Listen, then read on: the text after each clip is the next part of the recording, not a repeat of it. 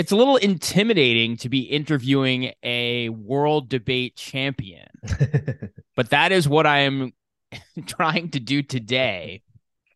This is Too Close to Call, a podcast about politics, music, power, love, money, sort of all those things. And today, the art of debate.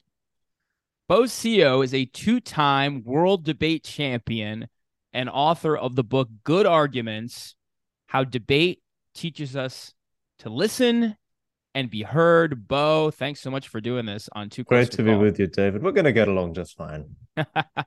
Excellent. So let's just start how at the beginning. In your book, you detail about how at first you weren't a very strong student. And then I believe your family moved from Korea to Australia.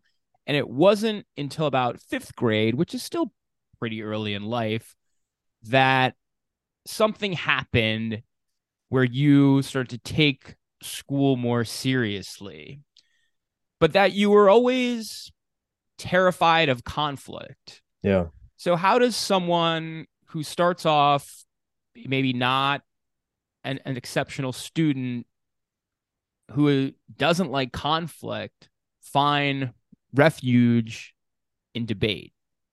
Yeah. I think the source of my weakness at school or not engaging as fully with my studies as I might be came down to just being a really shy kid, right? And feeling as though if you're seen as striving or trying to put yourself out there, um, some people are comfortable with that, but when you're shy, you're not, right? So you Sure. hold yourself back a lot. And things really that was when I was living in Korea as a Korean kid, but it got a whole lot worse when I moved to Australia when I was 8 without speaking the language, right? So Yeah. there it's not you're just a bad student, you're kind of a bad actor in the world because you can't do very much. Well, and kids are And cruel. uh, uh yeah, and they have a radar for difference, right? And even if it's not malicious, you get a sense very quickly that your otherness, your foreignness can be something that's turned against you, right? And so there was a language part of it, which was I was unsure of myself and in how I spoke, and especially in real life conversation, and especially in disagreements where um things speed up and the rhythms break down and people Dialect. exactly, and people start interrupting and the passions flow. So there was a language component, but there was also, as you say, that fear of marking oneself out in front of one's peers, and the combination of all those things made me resolve to be very agreeable, right? To be the kid who smiles and nods and gets along with others. And I thought that was the kind of the groove in which I would ride out the rest of my life, right? And the thing that broke me out of that was in the fifth grade, as you say, a primary school teacher of mine, an elementary school teacher of mine made me a promise, which was that on the debate team, when one person spoke, no one else did, right? And that promise of attention, of being heard, not just in agreement, but in disagreement, in voicing opinions strongly and Hmm. contradicting the viewpoints of my peers, and having that be a platform in which to be heard rather than ignored, that was pretty irresistible. So that's how I got started in debate. And this was still in grade school where you took on debate. That's right. Yeah. And the And topics and the topics, to be clear, were not like progressive income grandiose. taxes. It was Right, right, about right. banning zoos, or whether there should be soda in the vending machines. It was that kind of level. Yeah, which, I think banning zoos is actually a very important debate to have. But so you then go into so you join the formal debate team in your primary school. Is That's right. that and did you get a sense that you had a natural talent at this very quickly, or was it something you had to work at and study? a lot of it was work, right? And the willingness to, because nothing came to me naturally, right? Whether it was speech, whether it was putting myself out, I had to do all of it in advance. So I think I would have written down more of my speech than my peers. I would have practiced it in the mirror probably more so than my peers. So there was definitely a work, an emphasis on the work and the craft and the practice of it. But I think in terms of not natural talents, but one thing that I think did mark me out was because I was a shy kid, because I felt myself on the margins culturally, linguistically. I had, even by that stage, become quite practiced in listening before I spoke, right? In knowing that if I had a chance to be heard, it would be in conversation with what has already come. I couldn't set the agenda as it was. And so some of those natural disadvantages that I had to overcome ended up, I think, being real points of strength in the way in which I approached the activity. So what age were you when you won your first World Debate Championship? I was 18. You were 18. Yeah. So fifth grade, how old are you in fifth grade? 10. You're 10, 8, and that was when you're not really sure of things, you're finding your footing, and 8 years later, you're a world debate champion. That is a pretty rapid acceleration of accomplishment. How do you, what was the most important thing that got you from being the shy introvert who was afraid to speak out to world debate champion in 8 years? It's such an interesting question. I mean, just one part of it is as a kid, you have a lot of time. Yes. And um gosh, I don't know what it would mean for me to have 8 years to work on something without daily obligation. Right. A Except sort of deadline. homework and I guess you have a social life and those things, but this was my life, right? And I You wanted to do it. You immersed yourself in it because you felt like this was your way out socially to change your life socially. I think that it worked on me in two levels. One is there's the short, immediate feedback loop of having a round every week where you either won or lost. And kind of like belonging to a sports team. I think it's I haven't belonged to any sports teams of any meaningful in any meaningful way, but I assume it's somewhat similar, but it has a kind of rawness, right? Because you have to um, show yourself. You have to stand in front of people and you have to reveal yourself through your thought and your speech, which I think in some ways is more revealing than athletics or musical competitions or other things you do, right? I think that. And so there was the short-term immediate feedback loop of, gee, I'm winning this number, I'm losing this number. Let's try and see if we can get the first set of numbers up. And then I think there is the more long-term stuff, which is the rewards of being more sure in your voice, of knowing that you can present yourself fully in disagreement and lose and things still be kind of okay, right? That you develop relationships with even those with whom you really fervently disagree, right? And you keep seeing them again and again. And one day you're debating foreign policy, another day you're debating economics, but Which they're is still healthy to kind of develop those relationships. exactly, they're around, they're your peers, and you belong Yes. to a community. Those things kept me in the sport. So in your book, Good Arguments, which will be coming out in paperback soon, you outline 4 core questions to use to evaluate a good argument. They are: what is the point? Why is it true? When has it happened before? and who cares. Would you weight them any differently? Is there one that is the most important of the four, or are they all at 25% equal when trying to construct a smart argument? It's a great question. And thanks for the shout out to the paperback. Yeah. Look, what I wanted to say was an argument is not just a random collection of thoughts. It's not emoting. It's not anything that vaguely supports your position, right? It's a tool of persuasion that we have that communities of thinkers, rhetoricians, debaters have been working on for a long time. And what I was hoping to do with that was to condense it down so as to give people a way of constructing good arguments, right?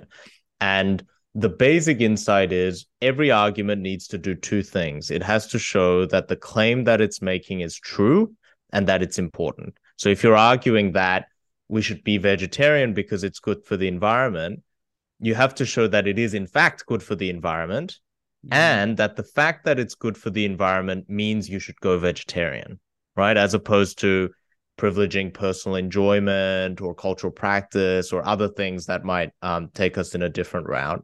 And because all that sounds a little theoretical, I wanted to give people a kind of a 4-part checklist for constructing arguments. So what's the point that you're making? Why is it true? When has it happened before? Can you give me an example? Yeah. And who cares?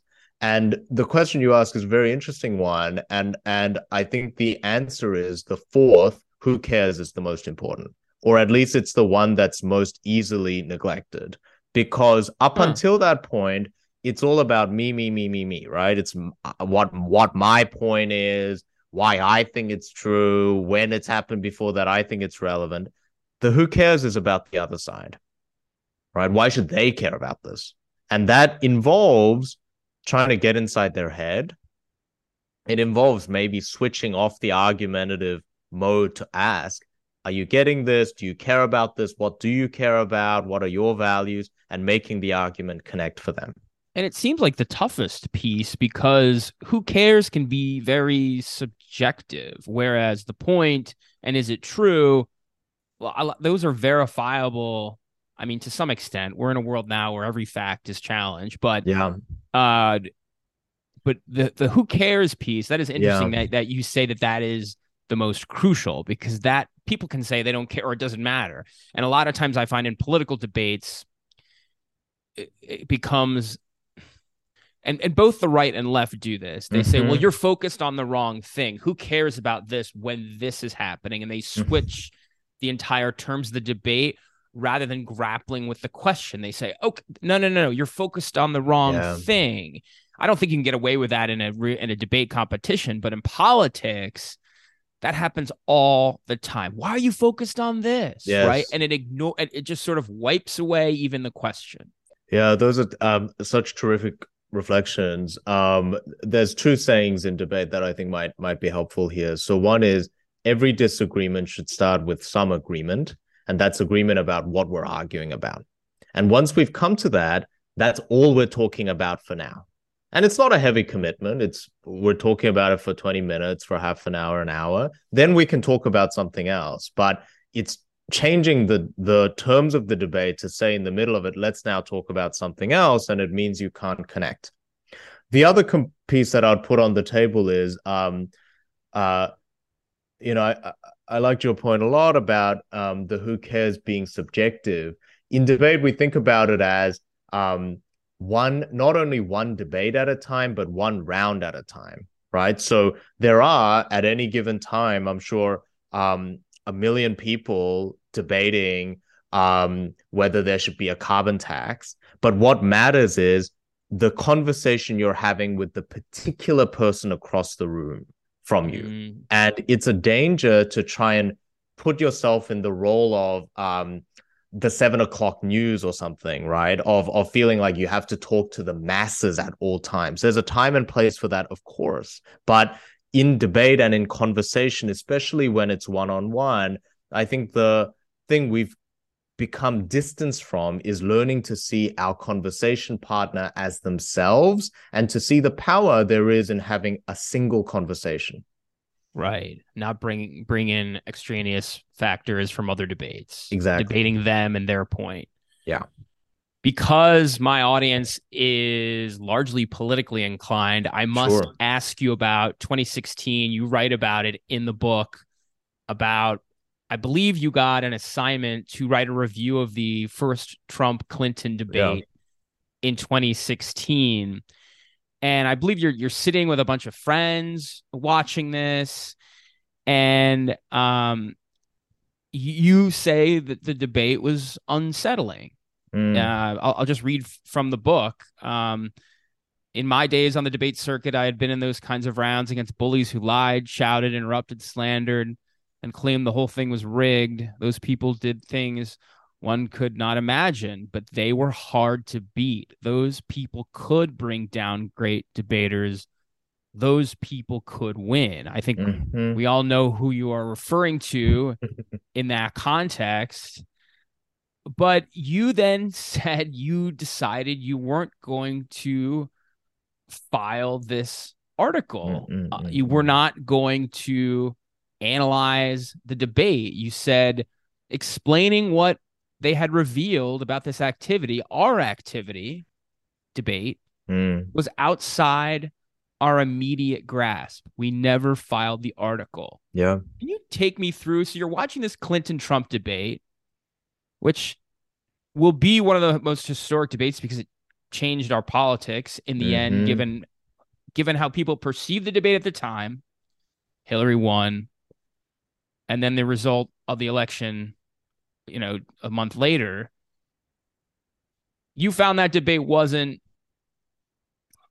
worth analyzing. Why? So you're right to say, first of all, that the politics is very key to what I'm trying to achieve with this book, right? Because there are arguments we have day to day, but perhaps none more important than what those arguments add up to, which is the health of our democracy, right? Our countries should be evolving arguments about what we value and where we're going, and that to me is the stakes. So to give you a bit of context, I mean, I won the World Universities Debate Championships in January 2016, right? And this was Oh, like the wow. height of my life up until that time. This was the culmination of my debate career.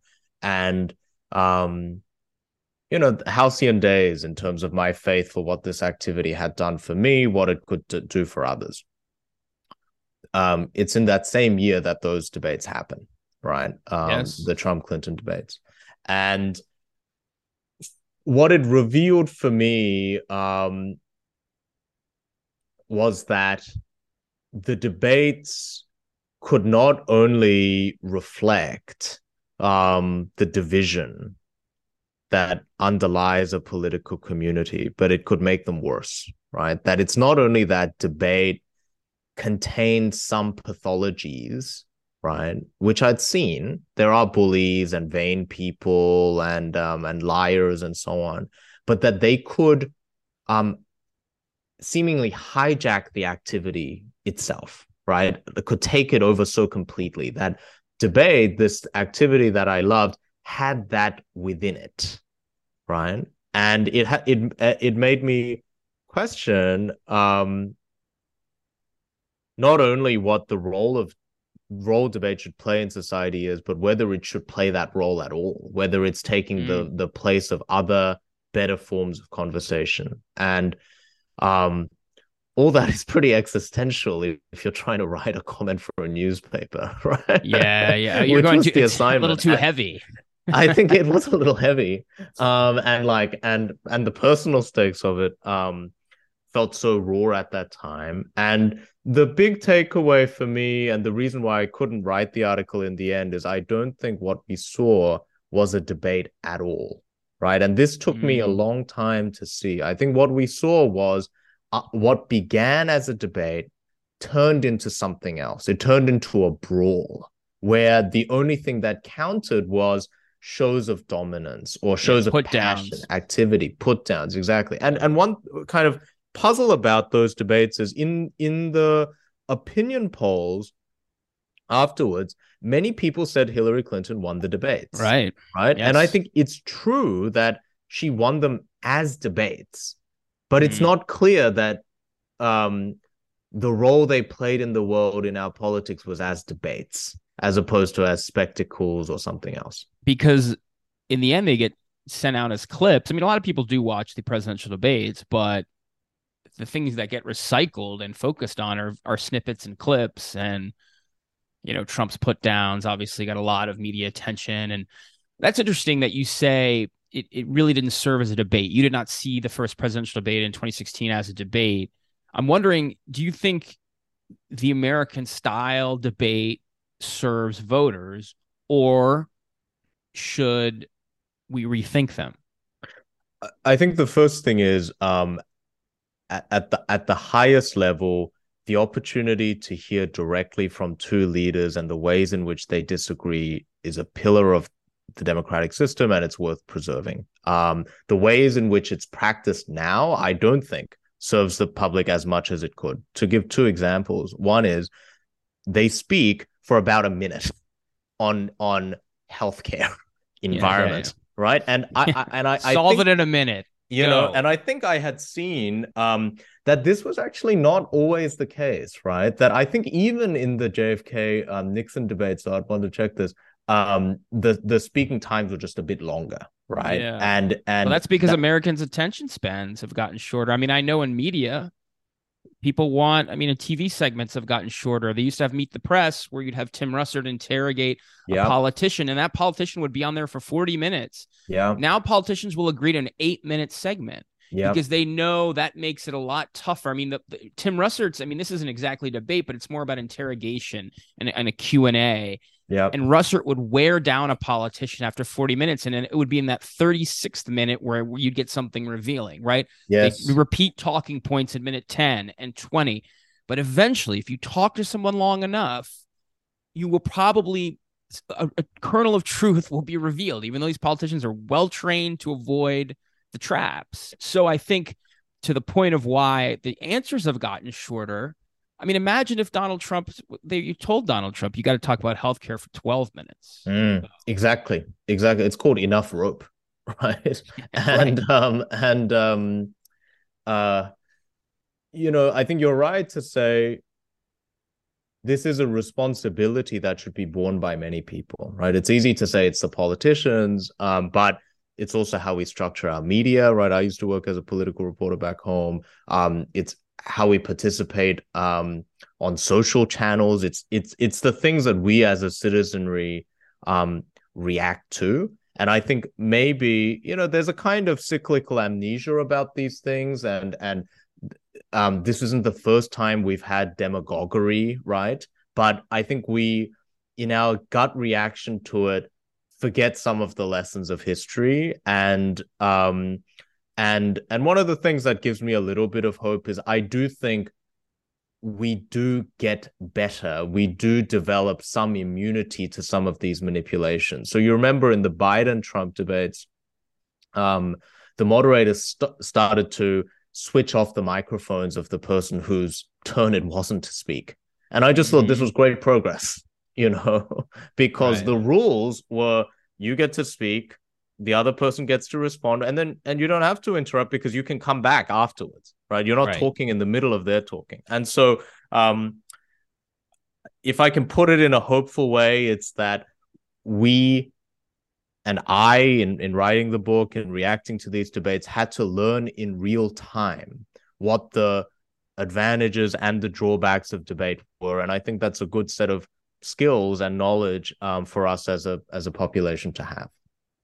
In your conclusion in the book, Good Arguments, you write that public institutions should make more room for debate. We can achieve this through incremental reforms, say, to the rules of congressional and parliamentary procedure, or through the creation of new structures. I think this is a good way to close.